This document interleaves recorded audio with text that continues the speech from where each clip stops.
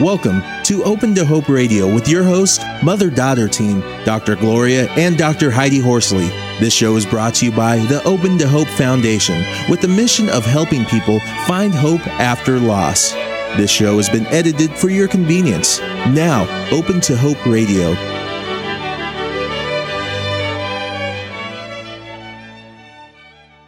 We're talking today about grieving the loss of a spouse, and our second guest is here with us, and her name is Lynn Prashant. Lynn Prashant is a therapist who gained an intimate knowledge of grief-related issues while caring for her dying husband. As a result of this experience, Lynn started a process she calls degrieving, which is a holistic approach to healing grief-related pain. Welcome to the show, Lynn. Hi, Lynn. Hi. Welcome to the show. Thank you. Hi, Lynn. Well, we're on with the same topic of healing after the loss of a spouse. And tell us about the loss of your husband, Lynn. My husband's name was Mark Greenberg, and we met in our early 30s. And Mark had been dealing with cancer since he was 23 years old, had a reoccurrence at 28, and then about 32, 33 years old, we realized that the cancer was back, and we went to Sloan Kettering to the original doctor that Mark used. Wow, so it's the best hospital one of the best hospitals in the country for these kind of things. Absolutely. And this very lovely doctor looked in his eyes and said, "We're out of things to offer you."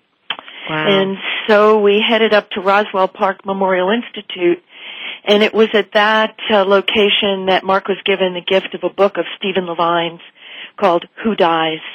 And Mark sat down and wrote to Stephen and Andrea, and when they got his letter, they invited us to come to the Living Dying Project, which at that time was housed in Santa Fe, New Mexico.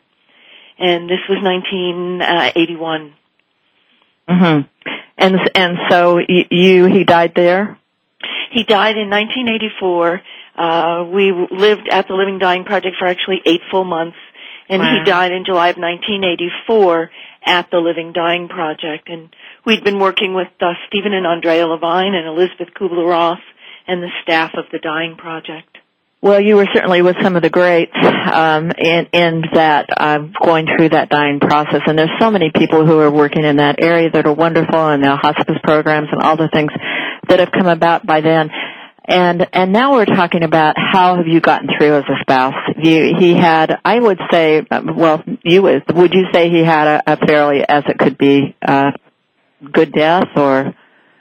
Well, I would say that one of the things that was very important to Mark was to get in touch with, when we had a private session with Elizabeth Kubler-Ross when we were at the Living Dying Project. And one of the most important things to Mark was to be clean and clear with everybody in his life.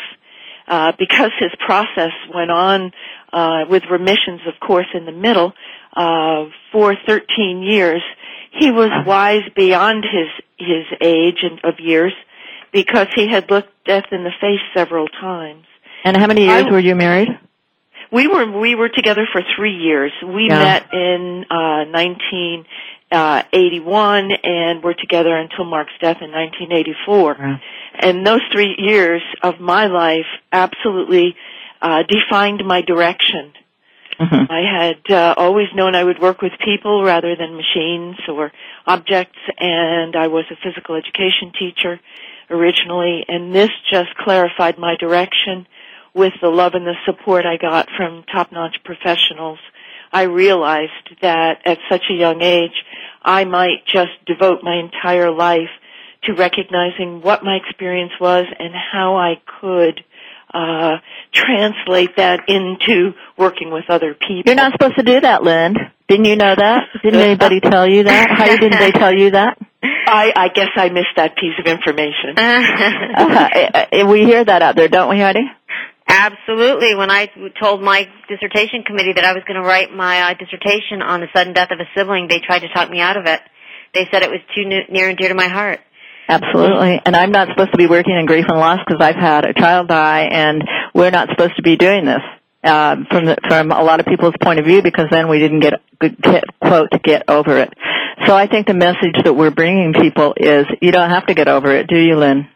No, Gloria, actually, and Heidi, in my work, which I call degriefing, which is truly an oxymoron, because as long as we are aware, sentient beings, we will be able to sense the grief all on the planet. So degriefing is truly an oxymoron. And the intention is to transform the available grief, the pain of the grief, the reality, how our world has shifted. And in my work and in my experience, having lost my own sister 7 years ago as well to breast cancer, my sister Donna, we don't get over our losses. We change relationship to them.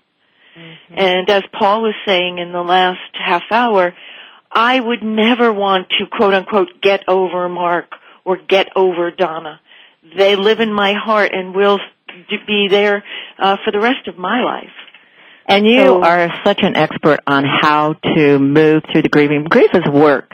Somebody emailed us recently and said it's been 6 years since my child died, and I was taking antidepressants and medication. I've stopped now, and I'm really sad. And I thought, you're getting ready to do the work. I mean, right. Some stuff can block you from the work. And I love that you've got this degriefing, and I think it can be found on your website. We'll talk about that. I'm sure it can. But I want to talk about some of your actual practical things that you've got for people. I was thinking as I was looking over the things that you recommend that people can do to work with their grief, and I realized we naturally do a lot of them, but it's wonderful to look at them in context of, okay, I'm doing this for myself. For instance, water therapy. Talk about that. Well, Gloria, water is a great equalizer, and I have found in the therapeutic work I do with others and as myself as well, it can be anything from running my hands under purely cold water with my feet planted on the ground in front of the sink, breathing through my nostrils, or as could also be, that would be cold water and then hot bath with either aromatherapeutic oils or Epsom salt, just the soothing nature of water, since that. And go buy yourself a rubber ducky. And a rubber ducky or bubbles. And, I really, what you said about the activities, my premise is that grief is the most available, untapped emotional resource for personal transformation. Because socioculturally, we've been taught if we have grief, we'll get over it. We should get over it. Change our focus. If we lose our favorite Spalding ball, well, we're told we'll buy you another. And the truth is that nobody's replaceable. There'll be nobody in my life that touched me the way Donna did, and Donna will live in my heart, and the same with Mark. And the question is, how do I live and serve and work in the honor of the love and the memories that I shared with them, to be with others, to talk about grief, to name it. So if it's cold water or hot water. And you also had another therapy, which is drink water. Exactly. Using water in any healthy capacity. Swim in it, walk in it, soak in it, go to hot springs, go to the beach and walk along the edge, letting the water touch our feet and hearing the sound of the ocean. And then another thing you talked about is touch. And I realized I do something really strange sometimes, and I never thought about it as being therapeutic. Sometimes I'll roll up in a little ball and just rock myself. Exactly.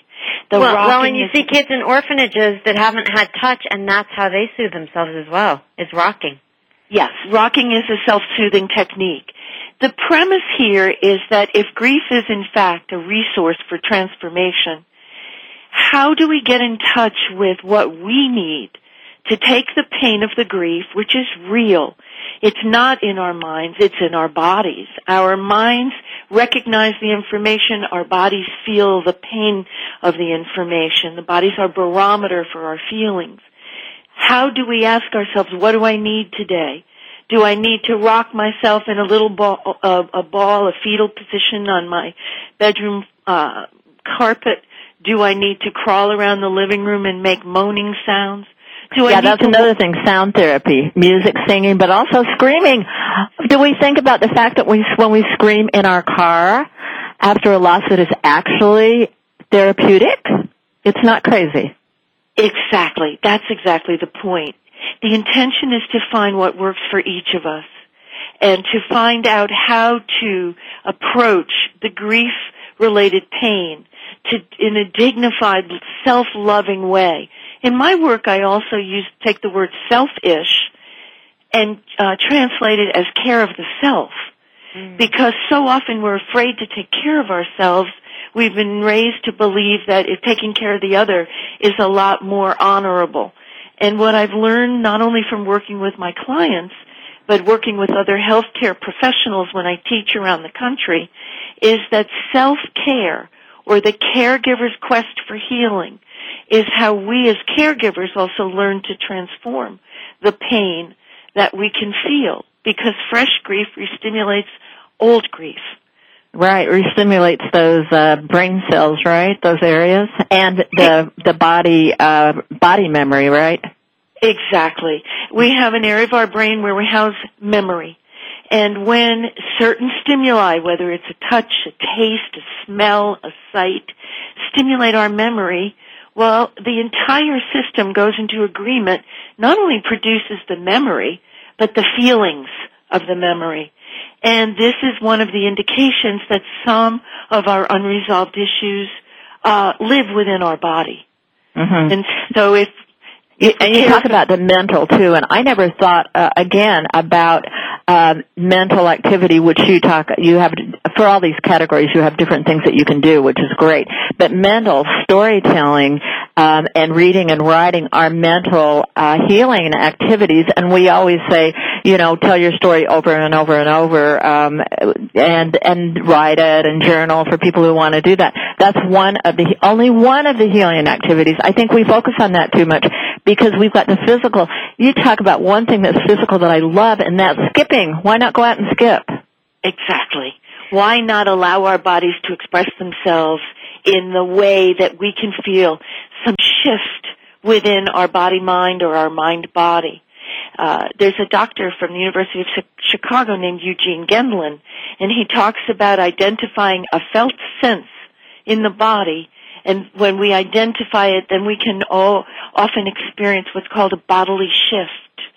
And one of the things that people ask so readily when they are in grief, what can I do? What can I do to work with this pain? Where do I hug myself to soothe my pain? Because the pain of loss is real.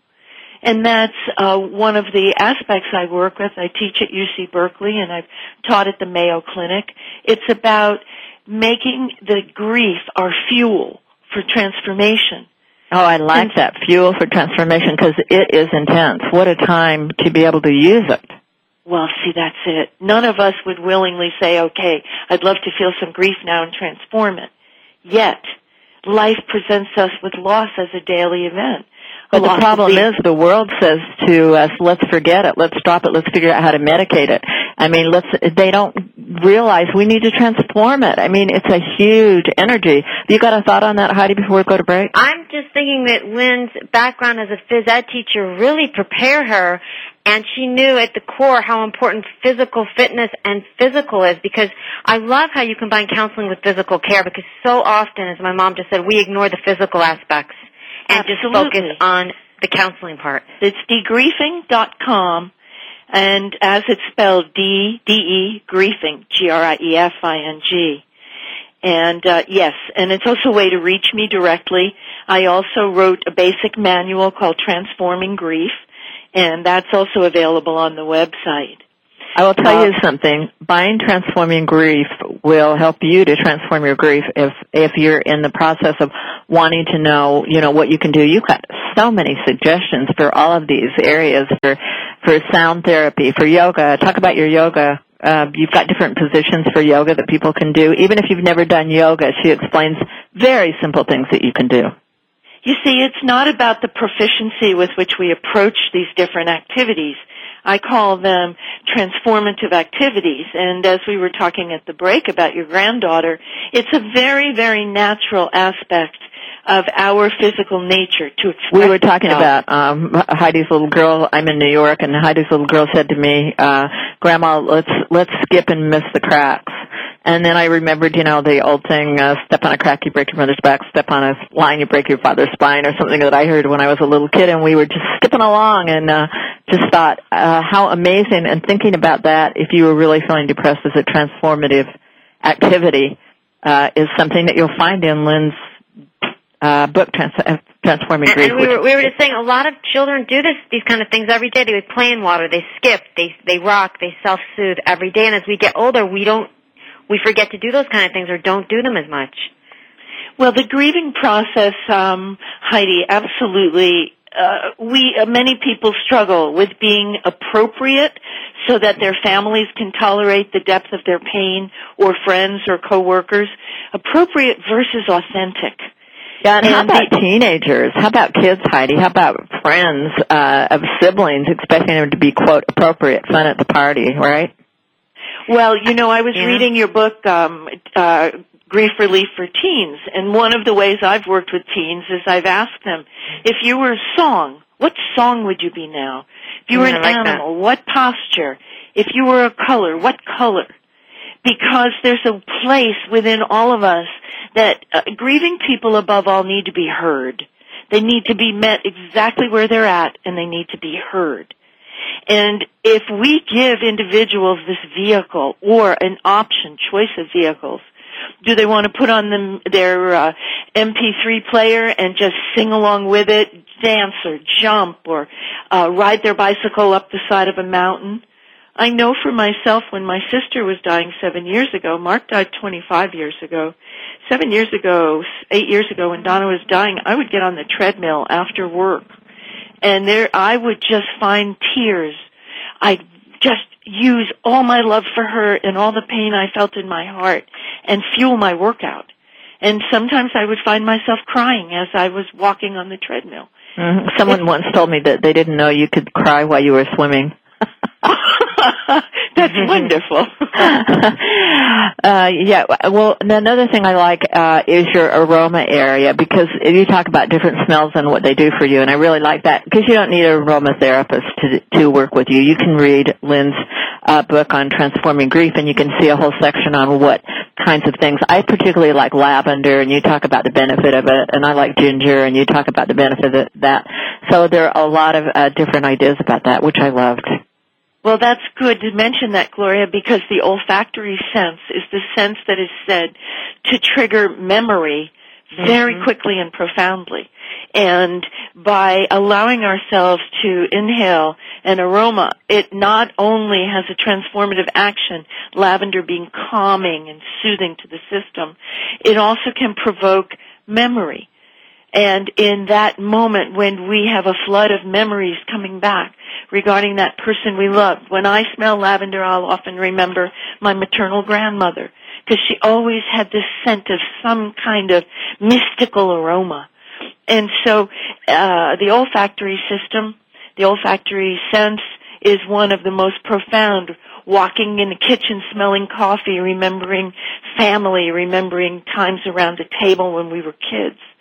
Now, Lynn, I know you do workshops and everything. Can you tell our audience about how they would find out about those and where they are? And Yes, thank you. I lead, first of all, I'm going to start a group. I'm based in San Francisco. I'll be leading a group called 8 Weeks to Grief Relief at St. Mary's Hospital. I'll be teaching at California Pacific Med Center a class on a massage. I'm a therapeutic massage teacher, and I teach body workers to work with grieving individuals. So I'll be teaching that at California Pacific Med Center, and I'm one of the co-writers of the program at UC Berkeley, Changing Paradigms in Loss and Grief, and we'll have a 3-day symposium there at the end of February, beginning of March. I also lead a certification training for continuing education credits and units, teaching healthcare professionals how to work with grieving individuals with the sensitivity and respect and clarity that a vulnerable grieving person is so entitled to. Now, how will I find you and find out about these classes? Are they all on your website? They're on my website. We're actually adding, I've been invited to speak in Oregon, so we're in the middle right now of updating the website, but you will find everything there, including a way to get the manual, and you can read about the 5-day certification training. There's a wonderful, when people come to me and ask me, what is it that I'm feeling, I want to work in this field, I tell them that they're being called. It's not something that we wake up one day and say, oh, I want to be a grief counselor. It's more what our lives show us. And I do my work in honor of my late husband, Mark, and my sister, Donna. And I work with people also to recognize what ritual they might create. You, Heidi and Gloria, you have created something in Scott's memory. And many people, if we know, for example, the Susan B. Komen Foundation. And it's about finding what is it in our hearts that wants to express a way to honor our lost loved ones, pets, husbands, wives, colleagues, neighbors. I agree with what Paul said. It's the expression of the depth of our grief is equal to the depth of our love.